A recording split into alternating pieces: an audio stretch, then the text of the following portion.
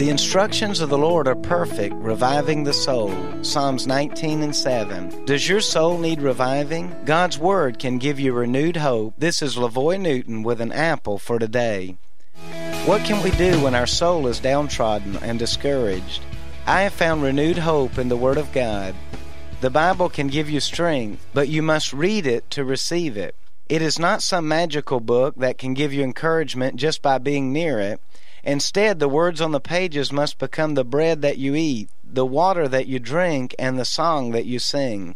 I challenge you to pick up your Bible today and read it. The author of the book will be there as you read it. If you do not have a Bible, contact us and we will try to get you a copy. You may also access a free online Bible at YouVersion.com. An Apple for Today is a daily word of encouragement by pastor and author LaVoy Newton. More resources and encouragement are available at anapplefortoday.com.